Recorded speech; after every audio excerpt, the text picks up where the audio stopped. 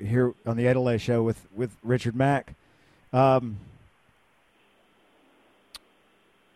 mentioned a widespread misunderstanding, in the United States regarding the role, duty, spirit, and intent of peace officers and police departments. Okay, is that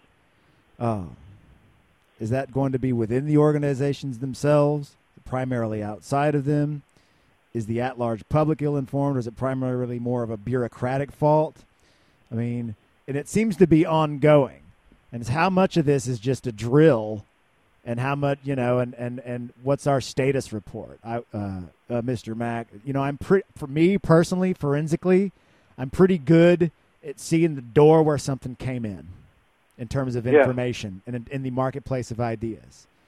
But I'm pretty physically fit, but I got books over my face all the time, so I'm basically blind and nearsighted. I can go out and go camping for a night or two, and my long distance vision improves, and I can see where as a media scholar and a professional, I can see the doors where these problems are, but people out there on the ground, and of course in my community, I observe the people and the edifices, but how bad is it? What outside that door where I see things coming and going? How many problems are there? Well, there's actually far too many to count. Quite honestly, if you look at what's going on today in the news, I mean, even the mainstream news is talking about all these scandals. And if you look at the situation at the border, our own government has caused this catastrophe that we're facing now at the border. And our own government has the audacity, if not the complete hypocrisy, to say that we have a war on terror, but they will not secure our borders. And they say, well, we need to make laws about new immigration laws. No, why don't you just enforce the ones that are there? I mean, obviously this has gotten so out of hand, and yet they tell us publicly that they don't want an invasion of Latin American citizens into America, yet they continue to offer all these entitlements and free governmental programs to people who do come here, even driver's licenses, and they allow them to vote and register to vote, and free medical and free home, free homes, free rent, and free living if you come here to America. And that's because of this ridiculous socialistic progressive influx from Washington, D.C. and our state capitals that make all of this possible. And the book clearly points out the story of Davy Crockett, where he said that where he finally learned, and he repented, that it's not your money to give. And one of his constituents said, there is nowhere in the Constitution that allows the federal government to become a charitable organization or to establish charity. And when the government forces us, as they do now, to participate in this charitable entitlement society that we now live in, and the Founding Fathers all warned us against a welfare state, and we're way beyond that now. And so we have this welfare state program that offers all these illegal aliens coming into our country such benefits, and we all pay for these, and they get free schooling, free housing, free food, free medical, and all of this continues, and it gets bigger and more expensive every year, and there's just no way that our economy can survive this. Well, and there needs to be. There are different value systems, and I mean, the value ascribed to the worth of the United States Treasury is different than the Federal Reserve Bank, which is partially private, if not entirely private, for all practical purposes. Federal Reserve Bank is a bank. It's a financial tool. It's different than that which, at its own fiat, the Congress capitalizes, e.g., the Treasury. So there are different value chains, and they're conflated. So there's a kind of, there's a duplicity from my shingle, at least historically, and kind of out there.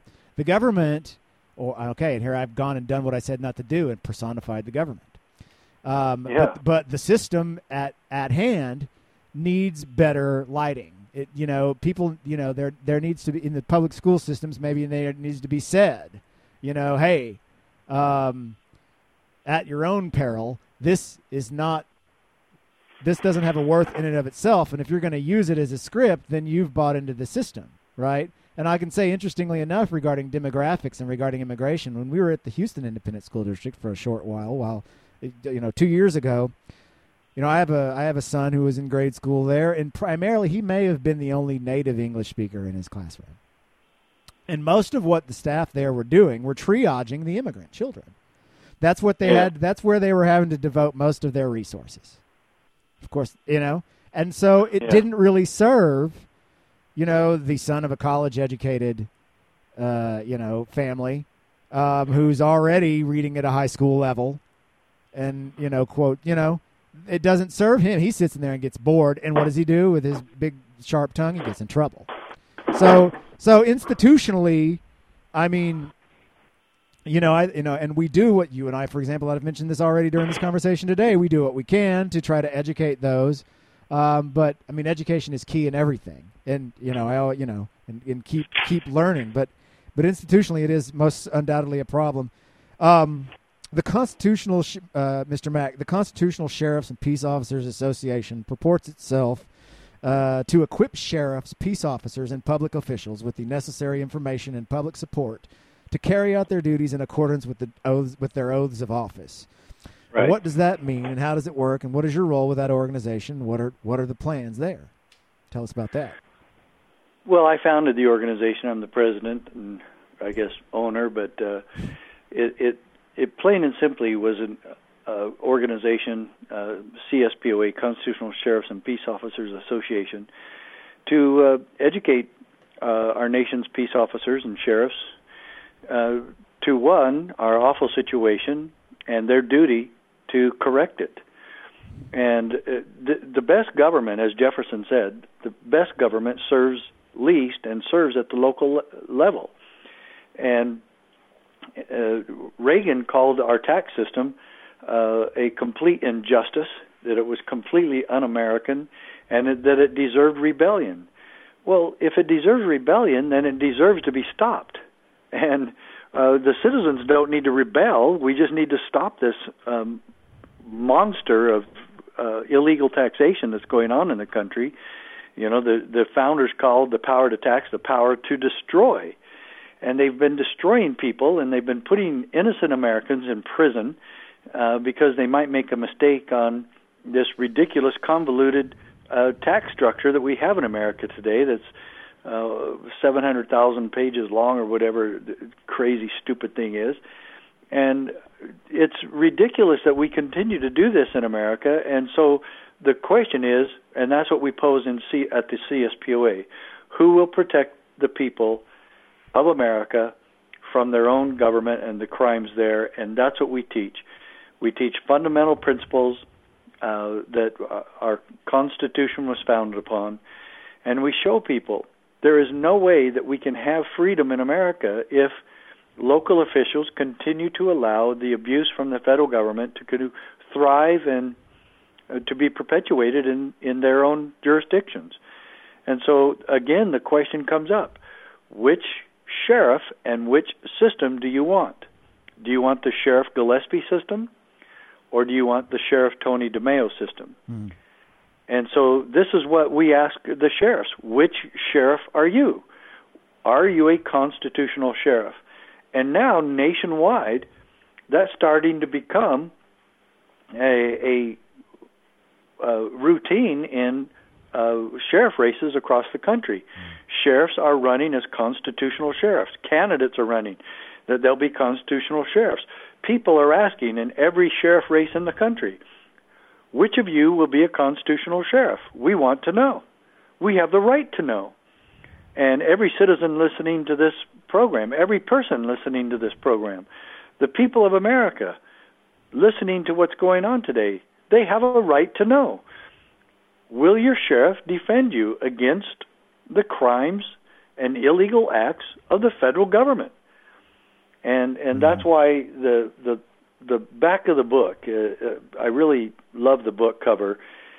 You, the patriotic, freedom-loving citizen, you, the local police officer, you, the local peace officer or police chief, you, the elected representative of the people, you, the county sheriff, you must stand with faith, with the humility of a shepherd boy and the strength of a warrior, as David did against Goliath.